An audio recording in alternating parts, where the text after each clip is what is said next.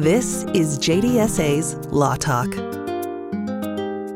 This is the program that gives you the straight facts on our laws and how they affect your everyday personal and professional life. So, you think you know everything about your property. If you had to, could you pinpoint exactly where your property begins and ends? What if you need to settle a border dispute with your neighbor? Do you know exactly who has a right to come onto your property and why? Property changes hands over the years, and assumptions are often made about borders like existing fences or landscape boundaries. In this episode of JDSA's Law Talk, attorney Matthew Hitchcock is here as we discuss property boundaries and the importance of surveying. I'm Clint Strand, and this is JDSA's Law Talk. This is JDSA's Law Talk. Brought to you by JDSA Law, one of the largest full-service law firms in North Central Washington. Join the conversation. Send us your comments and questions to lawtalk@jdsalaw.com. Matthew, always great to talk to you, my friend. Glad to be back. I really enjoy doing these podcasts with you. Let's start with the basics here. When we talk about boundaries and property lines, we probably have an idea of what that means, but legally, when we talk about boundaries and property lines, what are they? They're the lines that define the edge and end of your boundary. A lot of times you can find them on a county tax map, although a word of caution, the boundaries on a county tax map are not always accurate. So you would want to look for survey markers or historical markers that may be noted in a survey of your neighborhood or of your property. So we've already maintained that some documents that we think are the infallible truth, there might be some wiggle room there.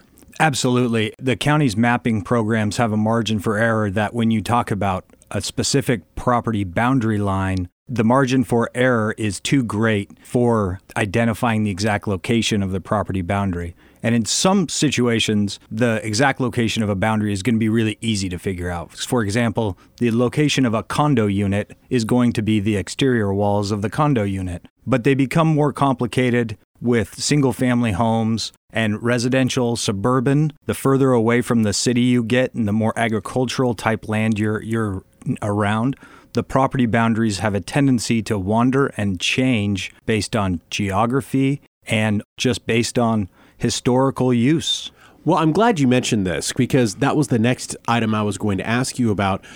Besides what you just mentioned, what are some other areas that are rife to cause boundary disputes? One of the most common boundary disputes we see are with fences. Okay. A lot of times people build a fence thinking that the fence is on a property line, but the fence is a couple of feet inside or a couple of feet outside the property line. And when they have it surveyed, either you would have your own property surveyed or your neighbor may have their property surveyed. The survey markers don't line up with the fence. And then you've got a dispute over those couple of feet between the true boundary line and the fence line. I think for a lot of homeowners, they would think that their deed to their property is the gospel for what they indeed own. But it sounds like we could have a case of dueling deeds here. That is absolutely true and fairly frequent. Again, the more rural areas see much more of that confusion, and because of the existence of erroneous legal descriptions in deeds that get recorded, and because of errors in surveys where maybe they forget to measure at the right angle or they measure off of an improper marker, the boundary lines have a tendency to become inaccurate, especially over periods of time. So what I'm hearing here is that a boundary dispute may not be something that arises out of ill intent or bad faith. There could be some good-natured disagreements or disagreements that come out of an honest place. Both people sincerely believe that they're in the right. That is almost always true in a boundary dispute. Each neighbor believes that they're intending to do the right thing and that their version of the property line is the true line, whereas oftentimes it's just the result of an error and it could be resolved fairly easily. Okay, so let's move on to what to do when a dispute emerges, because it sounds like one may at some point in your lifetime. So what do you do if that indeed comes up? Well, I think number one, you want to be proactive. You want to do your homework and you want to understand where your boundaries are. If you have a legal description that's a meets and bounds description, refer to that and see if you can understand that and identify where possibly your survey markers may be. Another thing that I would recommend is to try to talk to your neighbor. Just have a good old-fashioned sit down. If you discover that your fence or your boundary is not where you thought it was and it impacts your neighbor's property, better to let them know up front and try to work with them on figuring out a solution than to get embroiled in a long lawsuit that will be expensive to determine exactly where the boundary line is. And if you want more, for lack of a better word, ammunition to back up your argument, could hiring a surveyor help out? Hiring a surveyor is a very important step in this process. Oftentimes I recommend before a dispute really boils over, I recommend that the neighbors go in together and hire a surveyor to survey both properties so that each owner knows where their true boundary line is. All right, Matthew, this is where you come in. What exactly can an attorney do to help resolve a boundary dispute? Well, number one, attorneys provide counsel. So attorneys can help you look at the problem that you're facing and identify what your rights may or may not be under the law. A lot of things that may seem fair in real life between two neighbors under the law may not be permissible. Okay. So we typically begin the process of discussing the boundary issue. We'll send a letter to the neighbor. I prefer to send a non-threatening letter that is, let's work together in the spirit of cooperation. But we can, depending on the situation, we can be a little bit more aggressive and threaten a lawsuit over the boundary issue if a peaceable resolution does not appear available. But at least starting out, unless you have reason not to do so, it would feel more productive if the letter was in more of a form of an observation than an accusation, right? That's true. Litigation, lawsuits in general, they're quite expensive and they're not particularly enjoyable for anyone involved. Well, between a letter and litigation, there's another step, right? There is, and we often find more and more as people begin to understand what their rights are, a third-party mediator who provides a neutral viewpoint, often a former judge, can step in and evaluate the positions of each party and let them know what they would anticipate a court ruling and help the parties work together toward a solution. It feels like that's the more desired outcome than a lawsuit because, I mean, you may win the lawsuit, but you're still going to see the person when you're out mowing your lawn that summer. Well, there's a great joke that applies to boundary disputes. Okay. It's like a divorce, except you still live right next door to the person you just divorced. That's funny, but it's not. It's not funny if you're living in that situation. Exactly.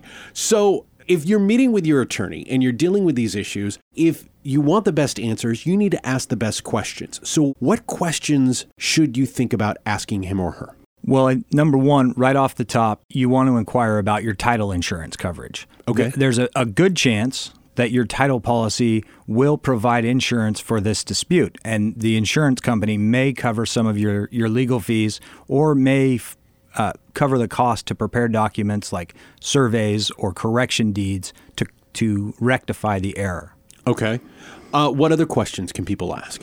Well, another question that they may want to think about is whether there's a valid adverse possession claim. If the boundary has been assumed to be in one location for such a long period of time, 10 years or more in the state of Washington, then it may give rise to a claim for adverse possession, which means the adverse possession claimant would own that property because of the historical boundary location. Everyone has always recognized the boundary to be there. Therefore, that's where the boundary is. And in this case, I'm going to ask this. This is where you really put the counsel and counselor. I'm sure you have some ideas on how to deal with this neighbor, especially if things may be contentious in the present while this gets worked out legally. As far as how do you deal with your neighbor's actions if you deem them to be not in good faith? Well, first of all, I would say photographs and documentation. Keep a log of your interactions with your neighbor about the discussions that you have had. Keep photographs of any encroachments or actions that they take that cross the boundary line that you think are improper. While they may not all be legally improper, documenting the process and documenting your interactions from the get-go will provide you with a very good record that would support a claim or would support your case in a mediation or, if you had to, a lawsuit. Again, especially when tempers are running and passions are running high, observations always work better than accusations. That is entirely true, and that is a great thing to remember as you interact with your neighbors. Great information. We will be back in just a moment to bring it all together. This is JDSA's Law Talk. Listen to more episodes wherever you find your favorite podcasts. Matthew Hitchcock, thank you so much for sharing your perspective with us on this really important issue, especially if you're a homeowner. Let's bring all this together. We talked a lot about what to do to protect yourself in the event of a property boundary dispute. What would you like our listeners to walk away from this conversation? Well, I think first and foremost, the important thing to remember is that confusion over the location of a property boundary is very frequently the cause of disputes between neighbors. These types of disputes can arise because of encroachments across a property boundary or because of a perceived encroachment across a property boundary. But there are some things that one can do in order to guard against those types of disputes, and that is by having a survey of your property done, getting out in front of it by communicating openly and honestly with your neighbor in good faith, and typically trusting that your neighbor, just like you, wants their property but doesn't want your own property. They just want to be able to live and let live. Everybody wants what's right, and we have processes in place to figure out what exactly is right. That is exactly what I do on a regular basis. And thank you for sharing your thoughts on this, really illuminating. Matthew Hitchcock, thank you so much. It was a pleasure. Thank you. And that'll do it for this episode of JDSA's Law Talk. Make sure you like us, subscribe us wherever you get your podcasts, and log on to jdslaw.com for a full range of topics you'll find very interesting with all of our experienced attorneys right here at JDSA Law. I'm Clint Strand, and this is JDSA's Law Talk. You've been listening to JDSA's Law Talk. Topics covered in this program are for informational purposes only and are not intended to be professional advice. Before making any legal decision, seek the advice of a relevant professional. To ask a question, arrange a meeting with a JDSA attorney and find Law Talk episodes on other topics. Connect with us at jdsalaw.com. Thanks again for joining us on JDSA's Law Talk.